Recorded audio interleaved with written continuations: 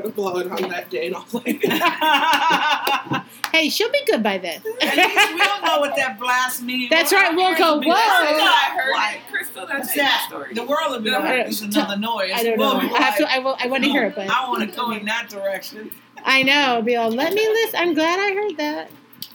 Now, you guys, did you guys? Because we got called on the police department. Got called down. I remember that. You get the show you. I think it's a disturbing. I don't think it's a disturbing. Are you there? But she had the police go to our house. Hey, did I wake you? Yeah, she called the police on us and made them investigate us and come in our house. He investigated it, wanted to see what it was. We were blown. Yes. And the lady down the street. I'm so sorry. Do you want to join today, or do you want to just like? If you disappear, I will assume you went to sleep. Yeah, there's the quiet hour, so we do okay. Do not worry about it. Okay. Well, and we're gonna pray for you real quick. Let's pray for the hurt and the injured. I want to pray for our upcoming trip. Anything you guys need prayer for? Oh, my upcoming trip. Oh, where are you going? We're going to Rocky Point, Mexico to build 2 Yes. 2 doubles. Yeah. Now they're even putting plumbing in there. Wow, that's awesome. 3 years. Yeah, I know. That's so exciting. And, when do you go? I didn't have the money for it this year. And I said, well, God's amazing. So that's this next weekend, right? The money didn't come that I was expecting, so because everybody contributes like $300 to build the 2, and then we go up and provide our labor. It's so much. I know. I would love to go. It just sounds so awesome. It's always on our. It's always our Disneyland trip. Oh, is it? Well, I don't know, but I feel like it's conflicted with that before. Like it's been at the same time as either a competition or something every time. Yeah, it's really weird. November this year is November 10th through the 13th. That's very hard work because we do everything manually. So that's amazing. Because we want to teach them how to do it, so right? They don't have power. So they can do it for each other, and yes, they can add on to structure, and they're so grateful. It's amazing. I'm trying to go, but I can't get off from work, so. That's hard. Well, she got the Sunday. I got 1 day off. So pray she get the third day. That's okay. Pray that she gets. The Thursday, she can still go out because Chris not going up until Friday, but it'd be good if she could go up on and we're trying to go to Israel in March. In March? Yeah. Wait. And John and I are going. I don't know if that. Nice. Wow. Okay. A lot of travel coming up. I would love to do that. I have to figure the cost of everyone's visa or passports. Yeah. And then it ends up being like. But I want to go soon. I do want to go. Kitty just got back, and her pictures are amazing. I would love to go to Israel. Kitty just got back? Yeah, they were there for the whole month of all the High Holy Days. Oh my God! You have to go on Facebook on her photos. They're so amazing. They went over. They met people when they went over last year for Sukkot, and then they wanted to go back this year for all the High Holy Days. Her photos are just amazing. It's absolutely amazing. Do they do the dancing too? They stayed with some amazing people that they met last time. So they stayed with them this time and went all different, like lots of different places they hadn't gone before and some old favorites. And her photos are amazing. Right. Just absolutely amazing. Well, keep us in prayer with our vehicles. Yes. So we knew our truck was breaking down, so we're like, we gotta buy a new one. We had a really hard time, so we've got to have something that's big enough to pull our fifth wheel. We finally found something, but it was like, not sure about this, but the other truck was breaking down, and this is the only thing we found, because Damien was looking for like 2 weeks on Craigslist, finally found this one thing, and so we bought it, and on the way back home from buying it, the old truck broke down, and I think we had to get it towed back. So it was like, whew, okay, thank you God, good timing, but still, is this the right vehicle? Because now, and then we thought it's like the head gaskets in the old one, and now Damien's going, maybe it's just because I changed out the entire coolant system except this one thermostat. I missed this one thermostat, so maybe that's all it is, and it's a cheap fix. So now which vehicle do we keep if it is right? New one. Get them both inspected. Yeah. So free that we can figure that out. Well, get them inspected, because I know people who bought beautiful cars that are complete garbage underneath. Oh, ours is, it's a very very old, falling apart. Yeah. Oh, I know. But I know people who were like, I didn't want to do this repair, so I got this, and because I thought, oh, it's pretty, it's nicer, it's newer, and then they're like, oh, it was a lemon. I shouldn't have bought it. So I just say I'd rather sit in a torn seat than end up with a torn engine. Yeah, I know. No, we got people to do one. It doesn't have leather. She really likes the hummus. That's true. It's awesome. I'll just say prayer that I keep getting called in for jobs and stuff. Yeah, okay. For stuff to do. Okay. And that, I don't know, miraculously I don't feel every spring in the mattress. Anyway? Every spring in that mattress I'm keeping on. Oh. Making me tired. You feeling like the Princess and the Pea, but with a bunch of peas underneath, and they're more like metal spikes. Princess and the metal spikes. That's true. The princess and the mattress full of metal spikes. At first I was fine, and now my body's like, I'm so tired. Yeah, that's rough. You can try and get like a topper or something. That would be. I got one on Craigslist for $20 one time. We still use it. We have a topper on top of a crappy mattress, and it's great. Yeah, it makes a world of difference. Oh, really? Yeah. So it's like a thick padding? Yeah, we got like a memory foam topper. Yeah. Just the topper. Mm-hmm. Yeah. That's a good idea. So we can yeah. Well, Lord, we just lift all these prayers up to you. Broken toes and damaged feet and illness and just illness that lingers and upcoming trips for ministry and for expressing the gifts you've put in us and visiting the family you've put in our lives and just so many things, Lord. I pray that Lisa would be able to get off work for that extra day to go and build homes for people. That this is something good and righteous. And, and unless you need her at her work that day to do something different, either way, let her know she's working for you that day, that day is completely given to you for your purposes, whatever they may be. I pray for continued work for Tanya, that she'll keep getting called in, that she'll see the opportunities you're giving her and be able to take advantage of the things that are happening and get some good rest in her body, Lord.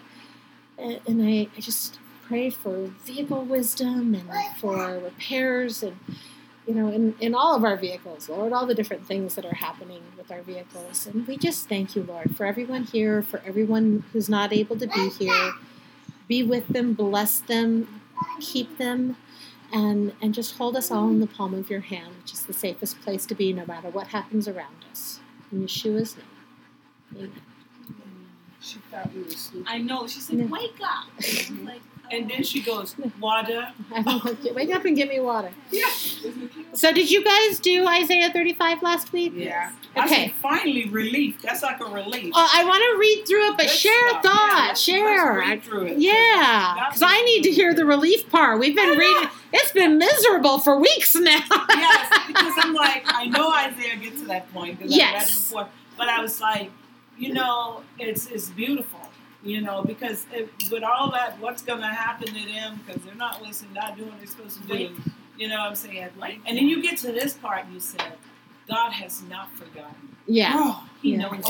Which is the whole one of the things I loved reading when I was reading about why the lunar cycle for the dating for Hebrew or for the Hebrew calendar, and the rabbi talked about how when the wasn't that good when the moon was gone. Yes.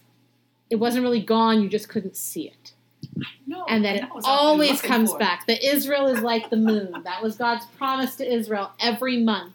To be like the moon. And I love that it's the women who are told to have a day of rest on the new moon. Uh-huh. Because I think women sometimes bear the burden of the seasons in a unique way. Yeah.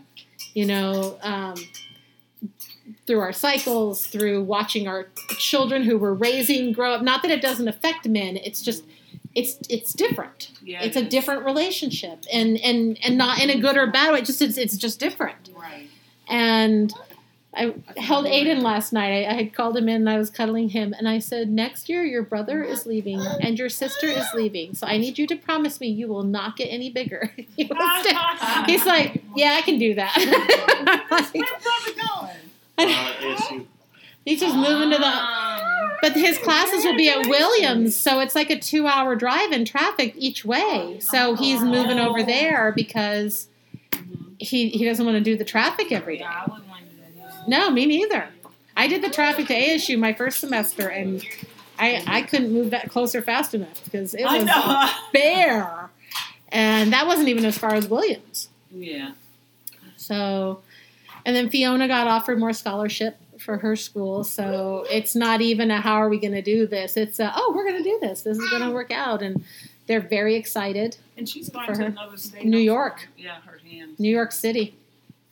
Wow. On Broadway. Really far away. Yeah. I know.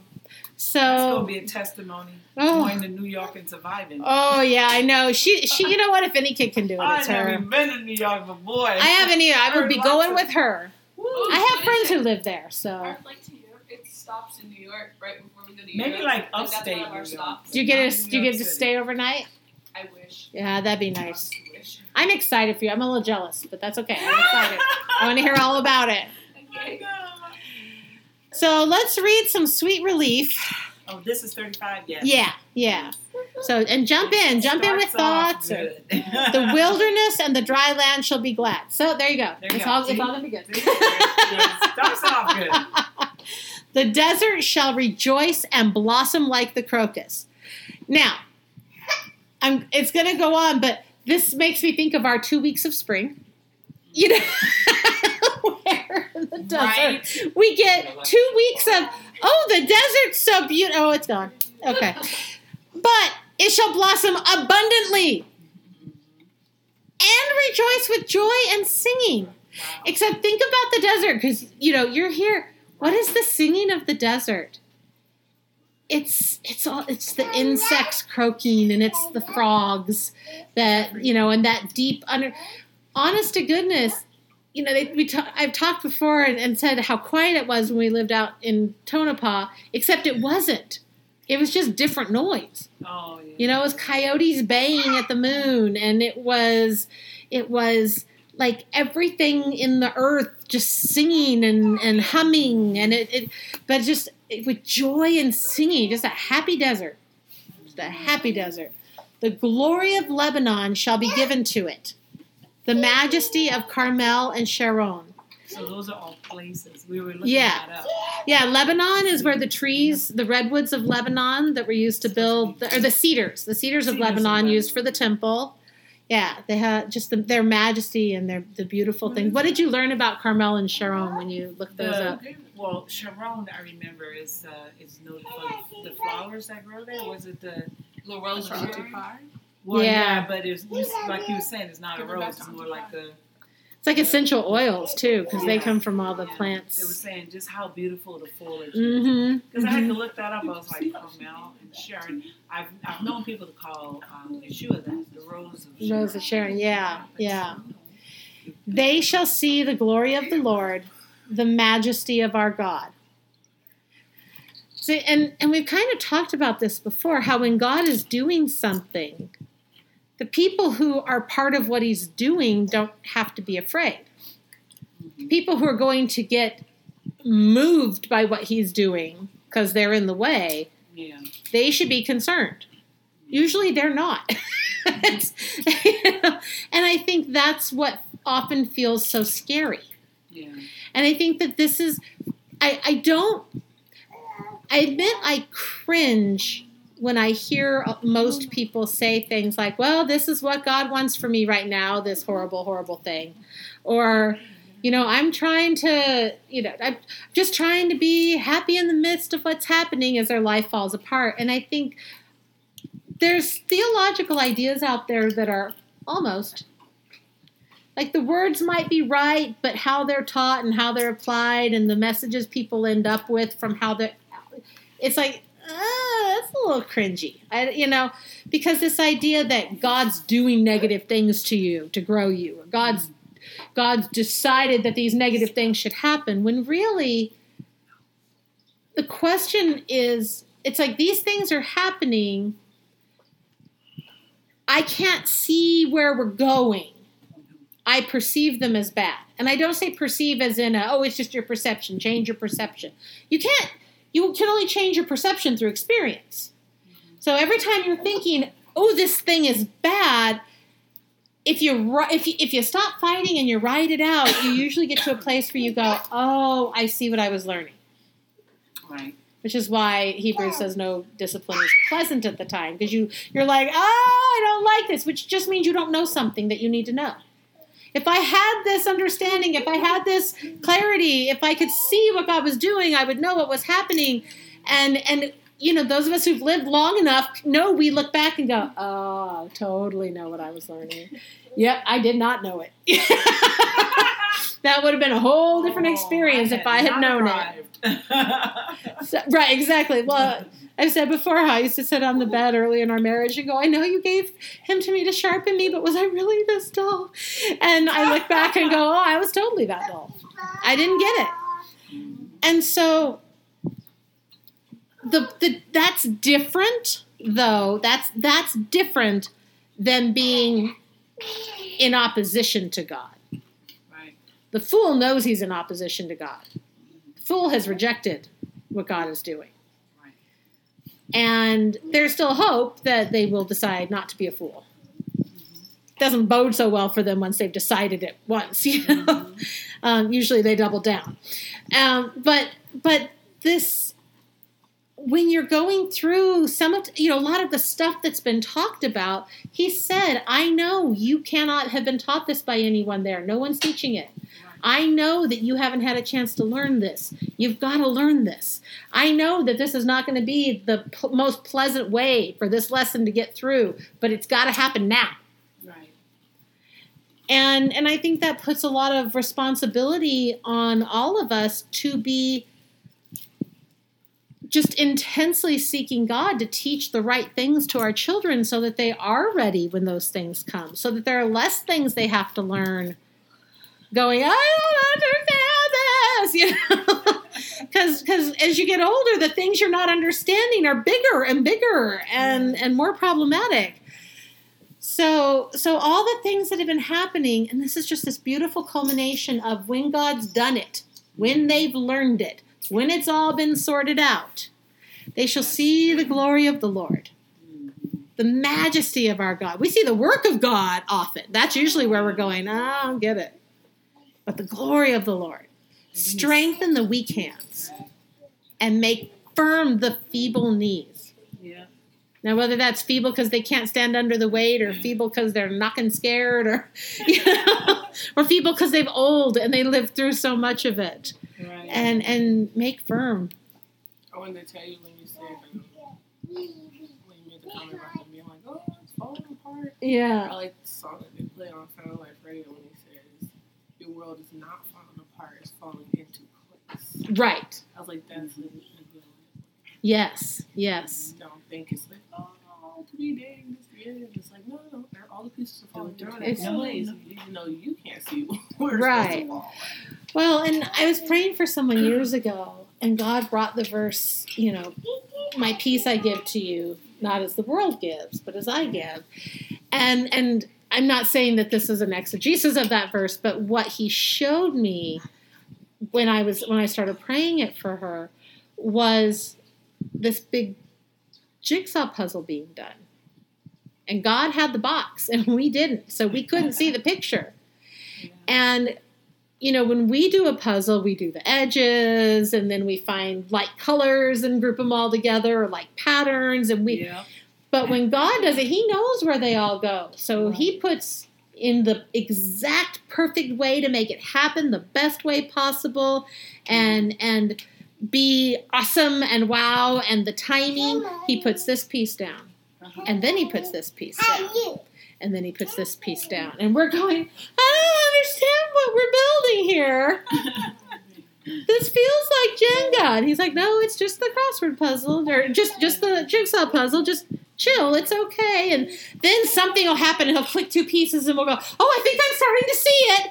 And then he'll do something over here. We're like, I didn't see it. I don't know. And just that ability to chill. Just chill. And that's just most amazing. Yeah. To me, it's like miraculous. I've gotten to this place, and I keep saying I think one of the wisdom of age is just being tired and not willing to shake your fist so hard. Because I've gotten to this place where I find myself sitting sometimes when stuff is happening and going, where are you going to put the next piece? Yeah. I'm so curious how you're putting this together. Well, that piece was a little annoying, but okay. Oh, well, that one's cool. Good choice. I wouldn't have done that, but that's why you're God. Okay, you know. And it's less of a, I need to see the picture, and more of a, let me embrace this journey. Let me look at this. Oh, you're putting a piece over here. What do you want me to know about this piece? Right. Can I help you look for the piece that goes with this? Can I help? Should I be looking for it, or are you just going to do it? Oh, you're just going to do it. Okay. Yeah. Oh, you want me looking for this piece? Okay. You know, what do you want me to do?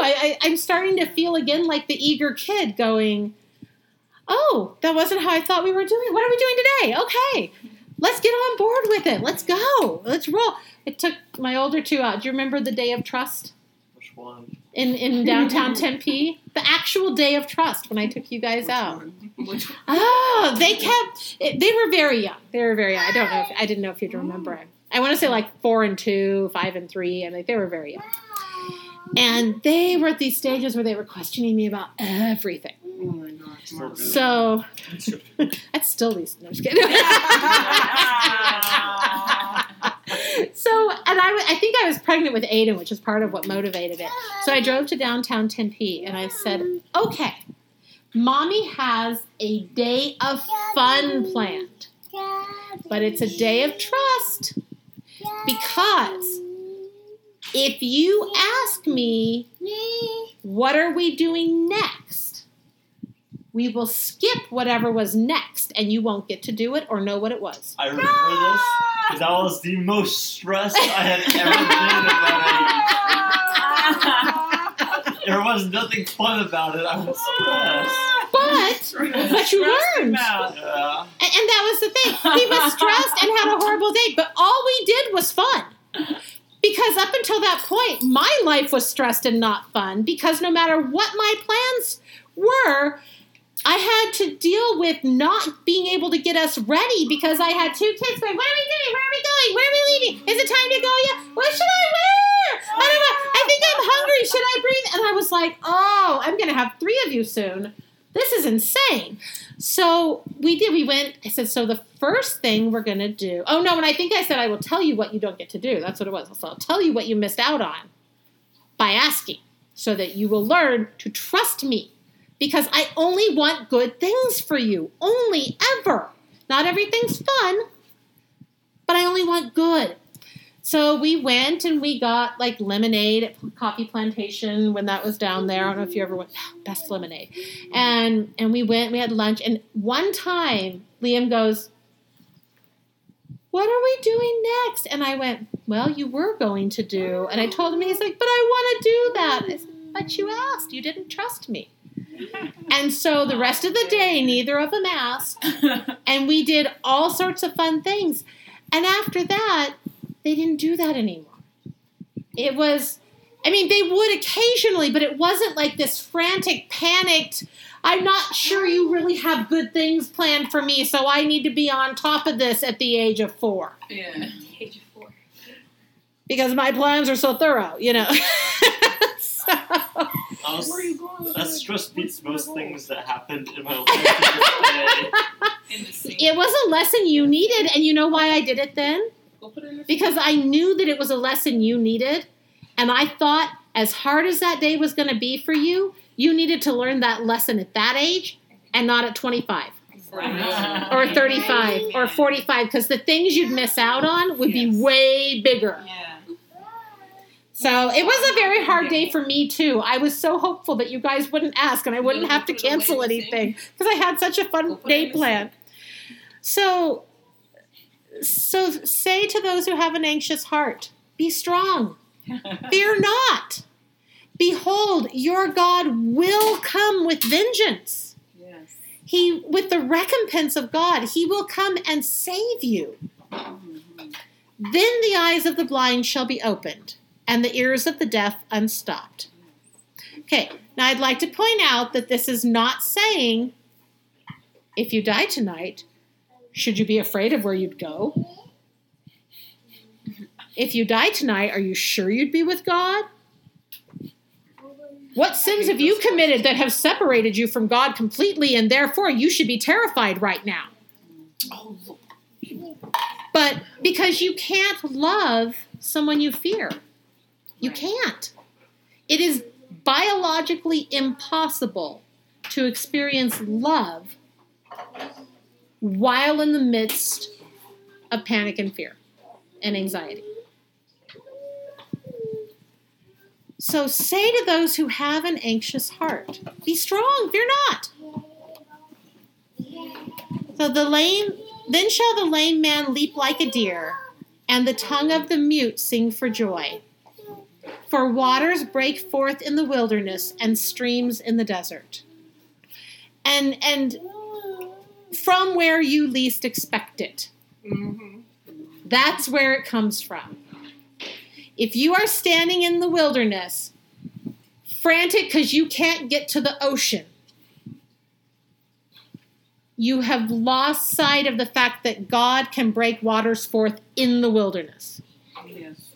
If you are in the desert, panic because you can't find a stream, you have forgotten that God brings streams in the desert.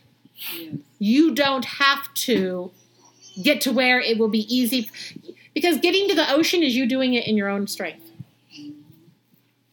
Trusting God for that stream in the desert is just trusting him to be God. The burning sand shall become a pool. This might become my new summer reminder verse. The burning sand shall become a pool, and the thirsty ground springs of water. In the haunt of jackals, where they lie down, the grass shall become reeds and rushes, and a highway shall be there, and it shall be called the way of holiness. Okay, so that's a really strange verse.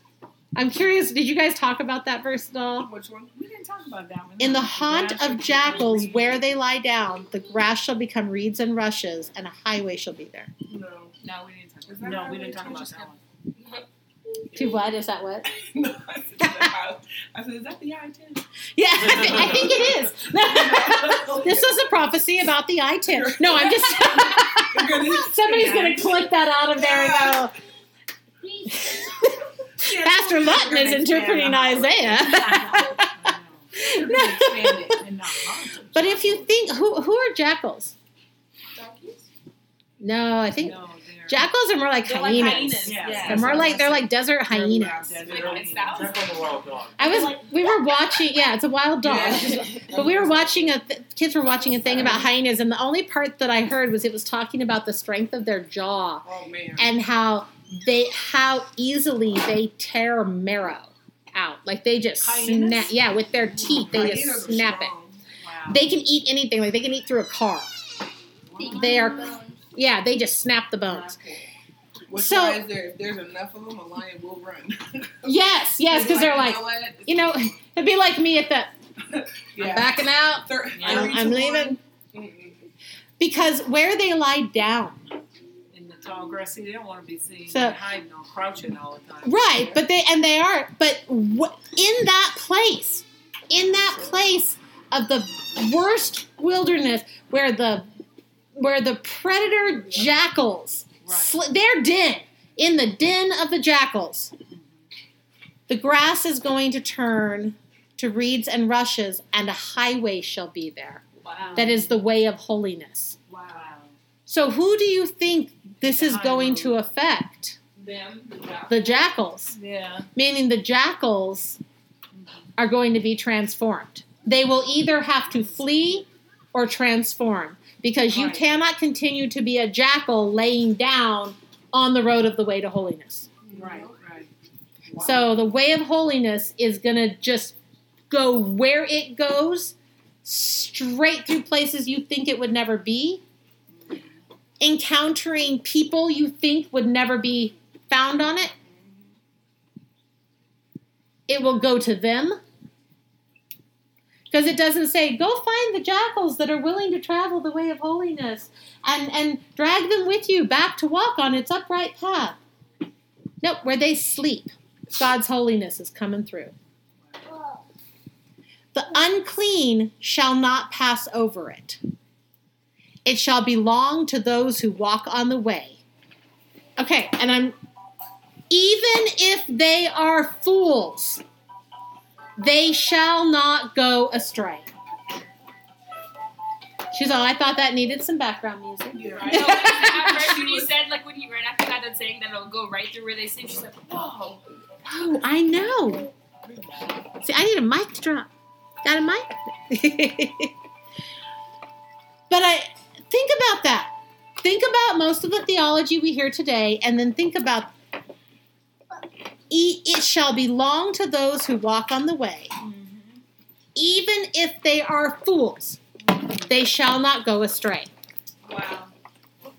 That is really powerful. You could be walking on the way and be a fool. Yes. Uncovered. Yes. Isn't that amazing? Right.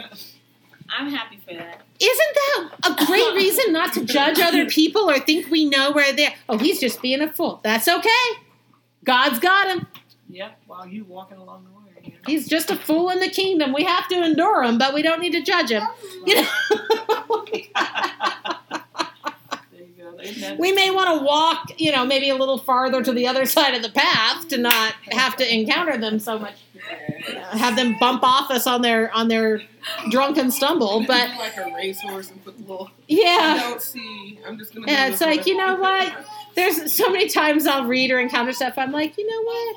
You do you. I'm gonna leave that to God. And I'm gonna walk on over here. keep going. But we have no right to say that they're not on the path. Right.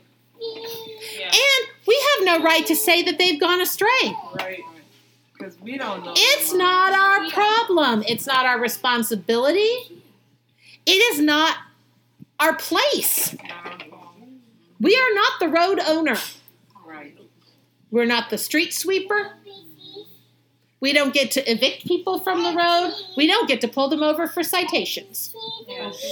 We don't understand that we're also on the journey. In fact, I might suggest that every time we think we have the right and responsibility to do one of those things, we are revealing to everyone else that we're the fool on the road. Yep. So, my professor used to say, if you're reading Proverbs and haven't realized you're the fool, you've missed the point. It's written to you, not for you to think about all the other people it makes you think of. I know. We're not thinking of. Oh, yeah. This sounds like I know somebody who God's I like... know somebody who does that. And God's like, what about someone who does this judging thing? I don't, maybe you know somebody like that. I don't know. It's kind of like when I first read, this was years and years ago, when I first read the Moses story and got to the end. And I'm thinking, fools. How could they be so foolish? Yeah. They saw the Red Sea parted. Right? And over in my mind, I'm going and I'm like judging them like crazy, And, all of a sudden, I heard that voice. How are you any different? Right. How are we any different in this generation? We see a lot, too. Yeah. It don't seem to have strengthened us, our faith-wise. Making a way out of nowhere. Yeah. We seem to be making the same foolish mistakes. I Just know, in a different way. See, you're different than me because I was stuck on like, the next day one. That's what I felt like. Yeah, you feel like, dang, it's true. Right. Right. The ground over there. Right. Like you wasn't thinking that And much. yet, where did God take them all? Into To the promised land. Sure did. Through what they needed to go through to learn or die, Right. 40 years later. Yeah. He took them right where they were supposed to be. I can't get over Fools and all. And allowed Moses to see. Yeah. And I'm thinking, Moses looked at that land and saw that land flowing with milk and honey, but Moses was going to an even greater place. I know. And yet he did get to be he got to be there when he met with Yeshua at the Transfiguration. That's right. That's true. It just wasn't this side of eternity he got to be there. Promised land, heaven. Yep. Heaven. Yeah. Exactly. And Sarah had asked a question talking about holding out hope for these things and having confidence that God does have good plans for our lives when we see all the horrible things that are happening to people, and how do you encourage someone in those horrible situations? Yeah. And I think that a lot of it is, even like you were just saying, Moses went through all of that, and he didn't even get to go in the promised land. Right. That doesn't mean that God had bad plans for him. Right. He went on to something greater. Right. And one of the things that comforts me most from God's word, and I say this, having gone through my challenges that I've gone through in my life that are nothing compared to some people. But also talking with a lot of people and working with a lot of people over the years who have gone through things that are the people you would ask these questions about, like how on earth. And yet one of my friends who will tell you that one of the most horrible experiences of child abuse she experienced, the first and one of the only times she actually dissociated and could not be in herself while it was happening, Jesus sat with her and cried and told her, the God they're doing that in the name of is not me. And even she says, but I know so many people who suffered who didn't have that experience. Why didn't God make himself known to them that way? And I think that these are the questions where we're in Isaiah 35. It's been 34 chapters of things not going very well at all. It's like reading Kings. Yeah, bad king, bad king, bad king, bad king, good king. Yeah, Bad and king, kind of good. But don't exhale. Horrible king. Right. And then sometimes there's the decent king and not ending well. Yes. Starting out great and nope, that did not go well.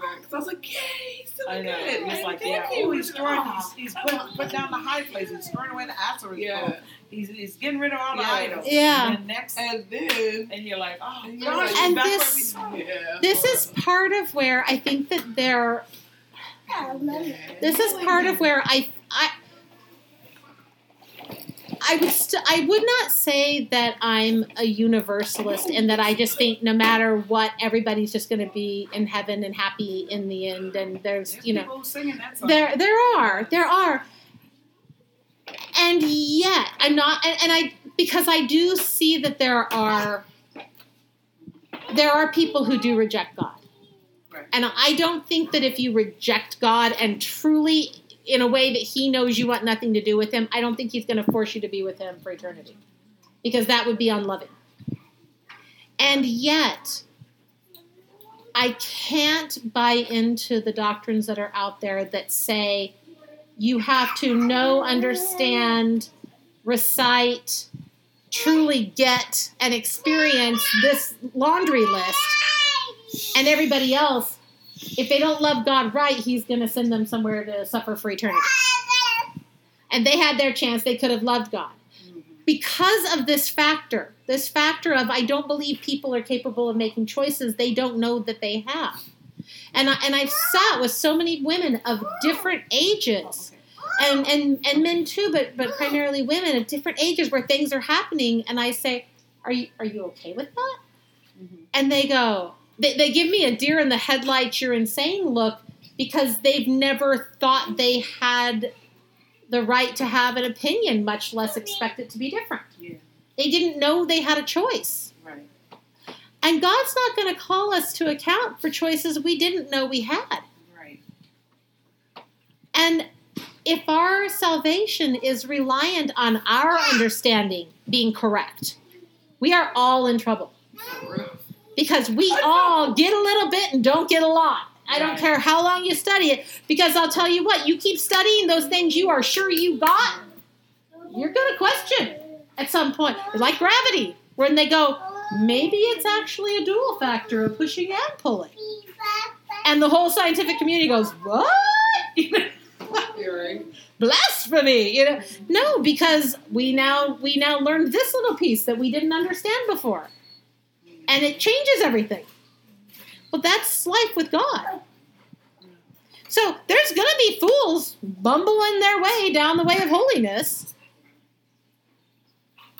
And sometimes you'll be that fool. Yeah.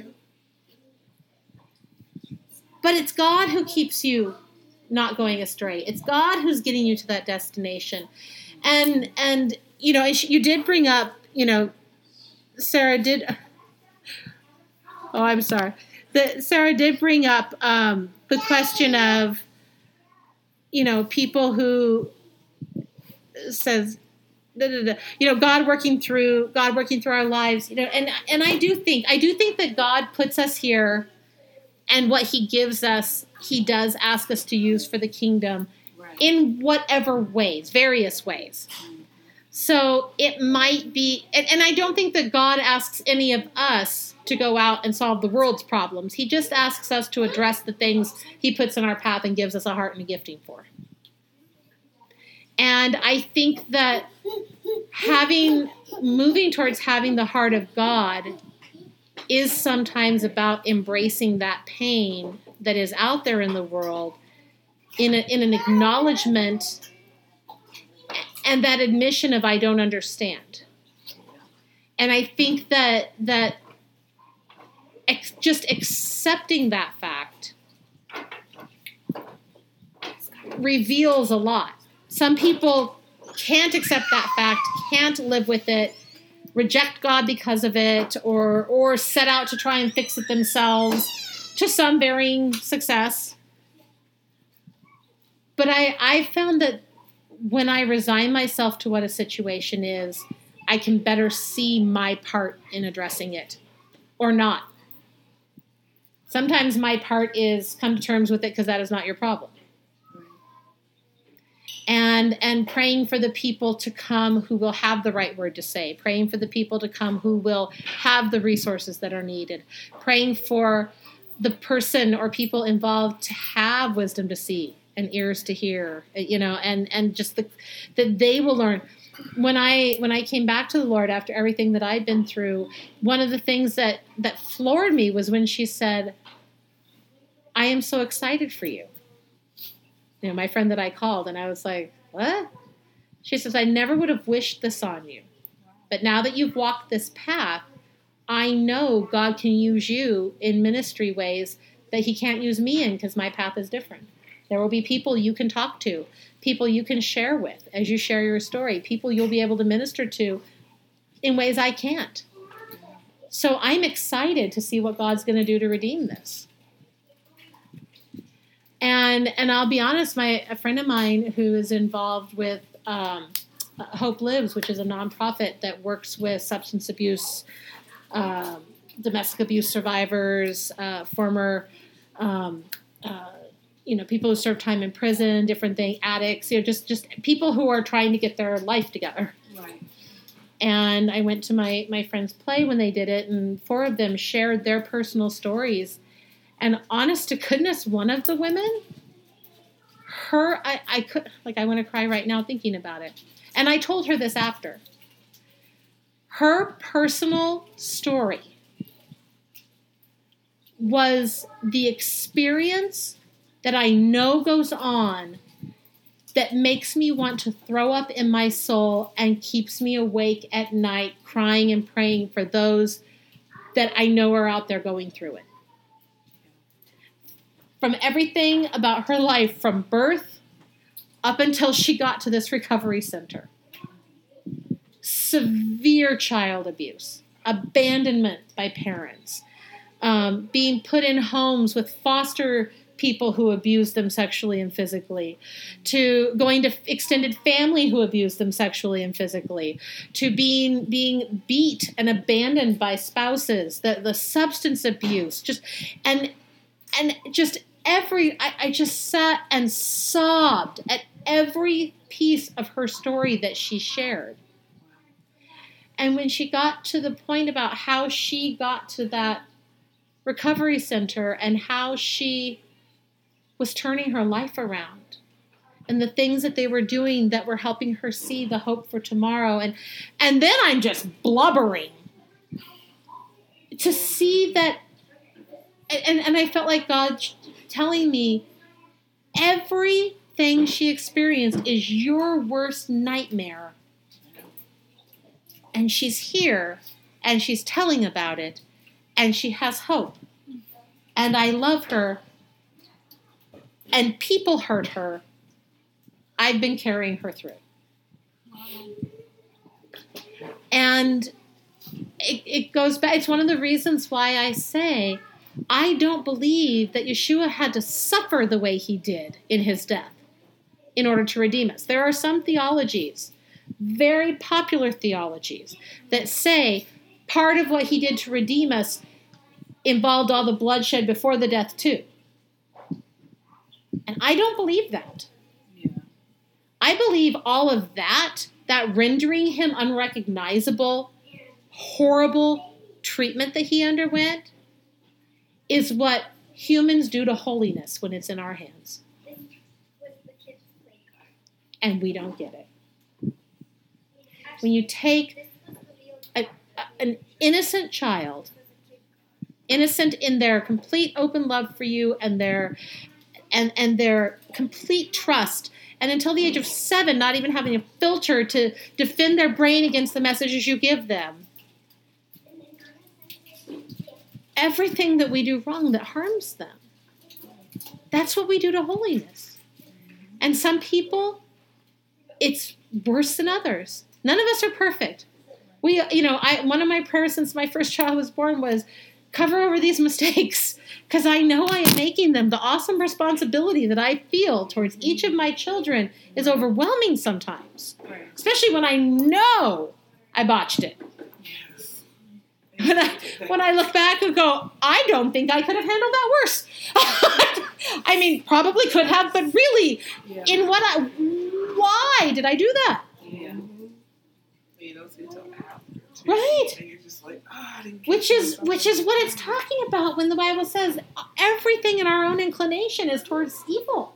Yeah. This is what we do to righteousness. We botch it. We beat it. We destroy it. And it's only in being made over into the image of God that we stop. As much as we do. And I'm not saying this as in a, we're all worms, we're just a sinner saved by grace. Because it's not. It's an empowering, you know what? I'm plowing through anyway. I may be the fool on the road.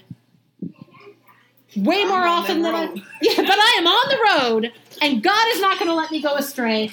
And I will do what I can where I can, and I'm going to pray for and encourage others who will be able to do what they can where they can. And I am hopeful that when we all get where we're going, we will understand something about this journey that will make some of these things make sense. And at the very least, we will see that they have gotten when it's... I just sometimes pray we'll get it a little bit. And if not, you know what? We're all going to be in the land of glory and it'll all have worked out. Yeah.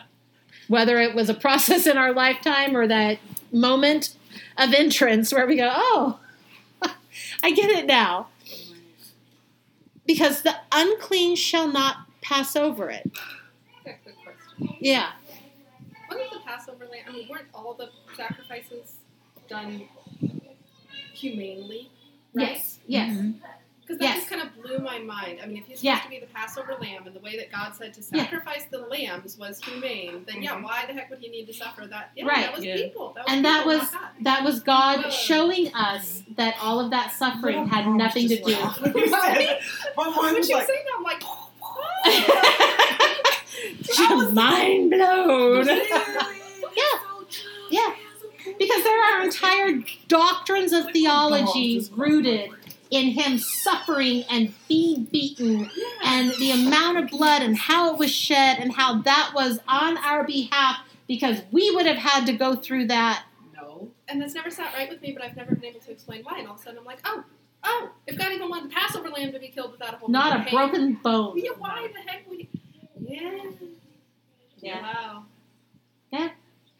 It wasn't for him to... God is not some bloodlust, warmonger, Game of Thrones king. Right. He's not. He doesn't want bloodshed. It wasn't even about the bloodshed.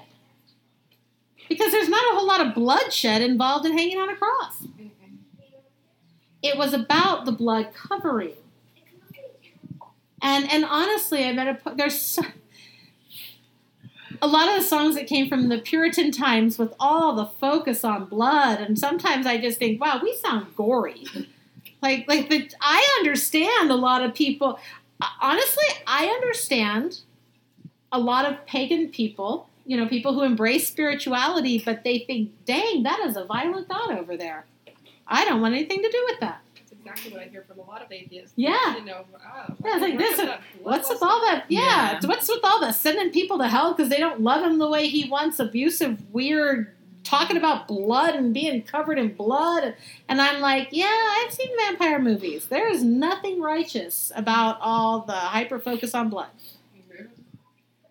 But the blood of the Lamb, because all they did with the blood of the Lamb was painted on the doorpost of the house. That's where the blood went. The doorpost.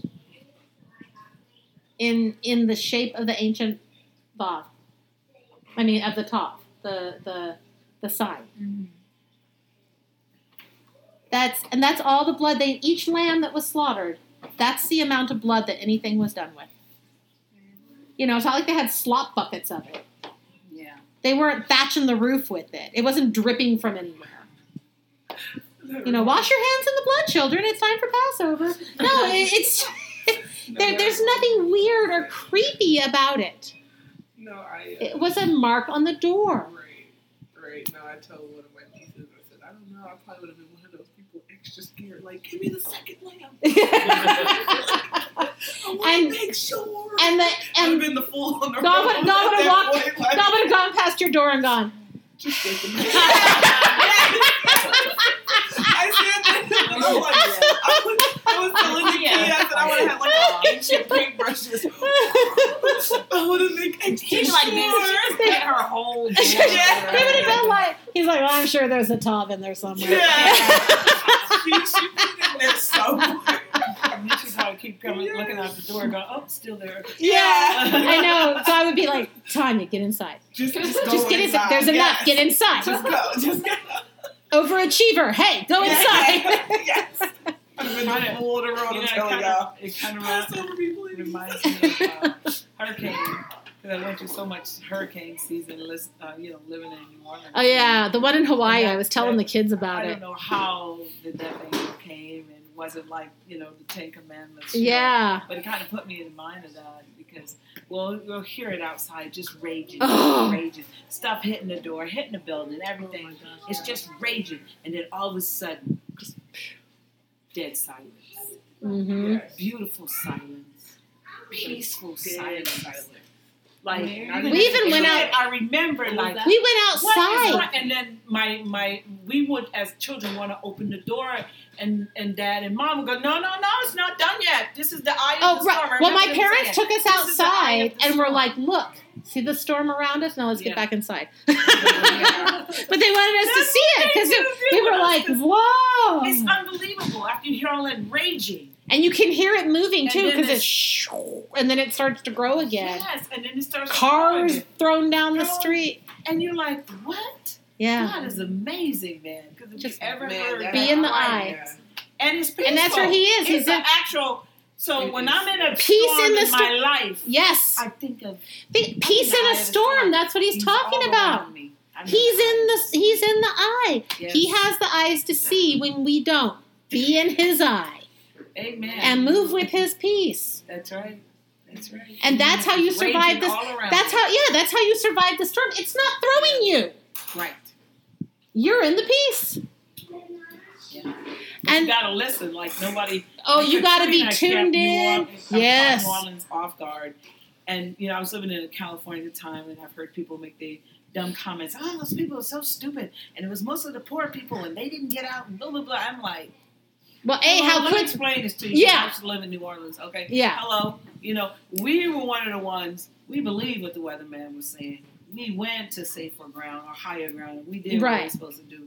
But when you're, like, 50 years maybe without a storm that devastates where you live, and people tell every year. And you've moved from other places. A lot of people moved from other places. They didn't grow up there. There you go. And you figure, well, last year, they said it was coming this close, and it did. Like that happened. You begin to And the people who did try, a lot of them found such back piles that they went home because you're not going anywhere. You'd rather be in your house than in your car when the flood comes. And then the worst part of all that is after how businesses was charging hotels and stuff higher fees to stay. Right. These people are devastated, lost everything. Yeah. And your fee gonna go from $100 a night to $200 a night. And sometimes I think where there's judgment on different areas, I think that's the kind of thing that is that brings the judgment. Oh my gosh. Not the actual storm. Yes, because I know guys. But the thing, what are you doing to these people? Yeah. Yeah. When the toilets didn't work in the dorm, we all had to gather. It was those poor people. They were probably using too much tissue. Right. Really? I went to pull my hair out. Right. Are you crazy? Wow. Where else are they going to go? New Orleans is like an island. Right.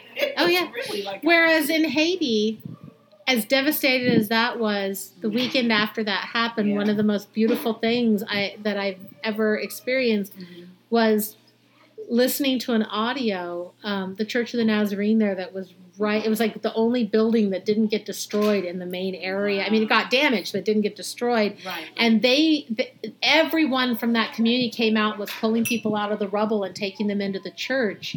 And that following Sunday morning, they put an audio out of the praise worship time from everyone singing, praising God for sustaining them through that and for rescuing them and for bringing them there. And they sent it out asking for extra supplies and finances to be sent through the Nazarene Compassionate Ministries to help them rebuild. That's why people was going in there, because the government was so slow. I don't know. Right. The government in shock?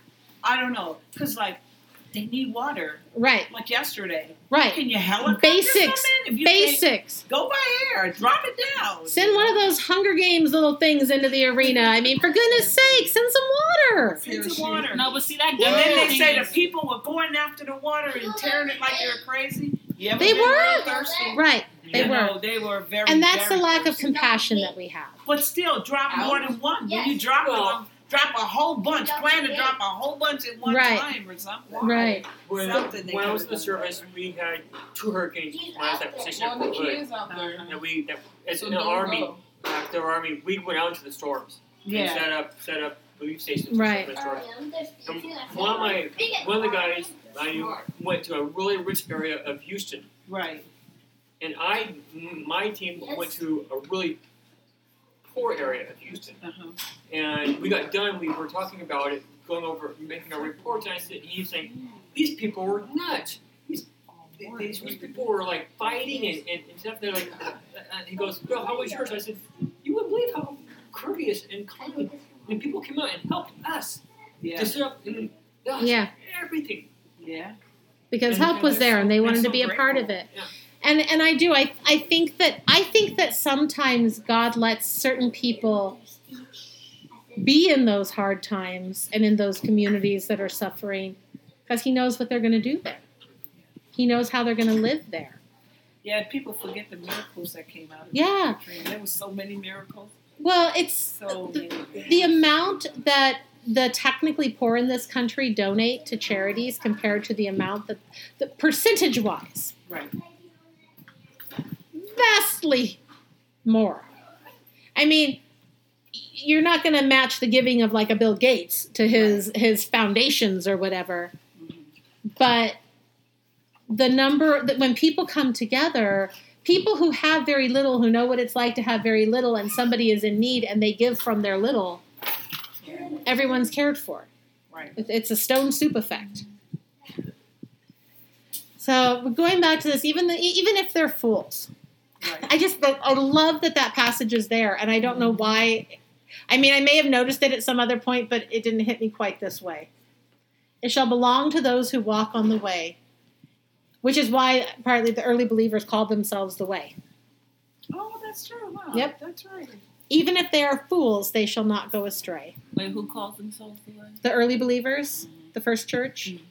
It talks in Acts about how they were called the way, which is from the lechem, the way that you walk. Is Torah, is walk in the way. Right. So, and it is the way of holiness.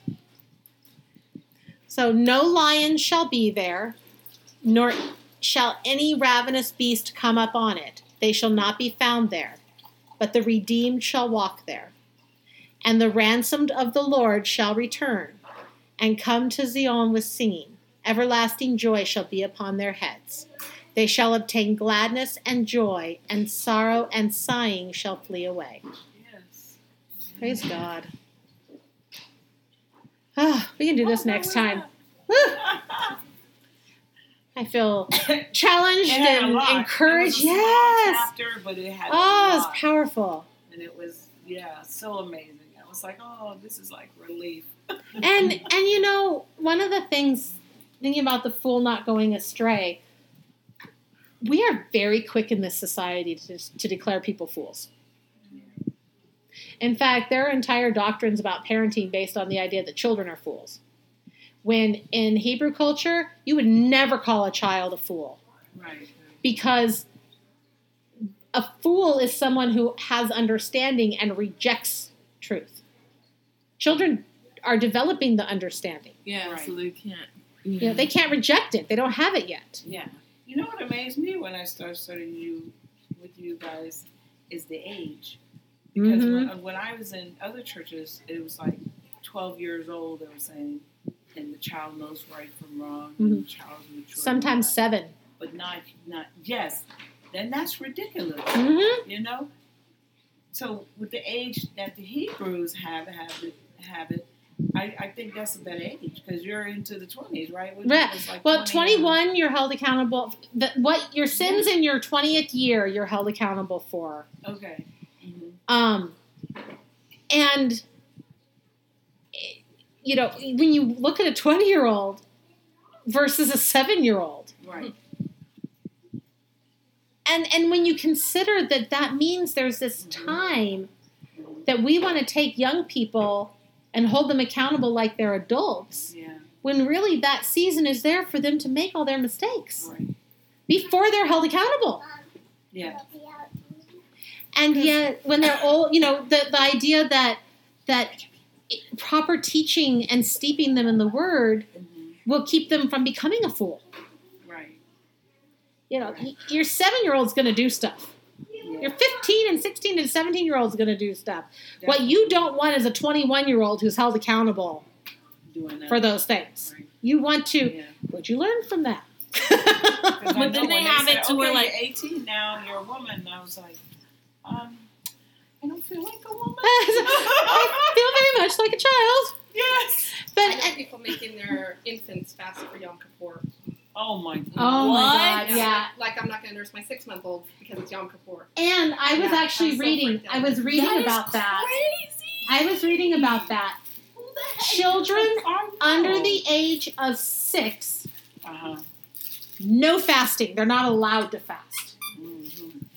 From 6 to 12, it's optional if they would like to, and only for as long as they can before they're in need of food. Right. 12 to adulthood is try to fast, but if you can, go as long as you can. We expect it to be longer. Once you're bar and bat mitzvahed, you are expected to fast, but there's mercy and understanding for growing because you're still growing. Right.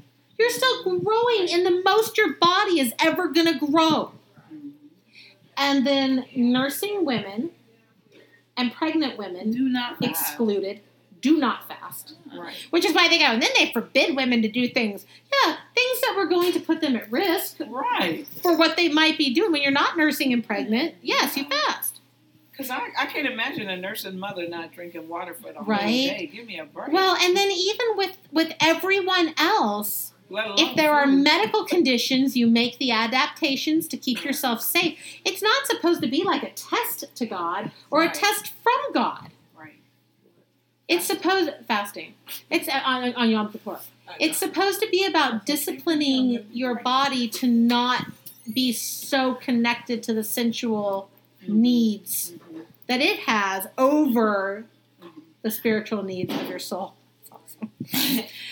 So, on that note, yes. Okay, before I just start laughing, Lisa. Yes.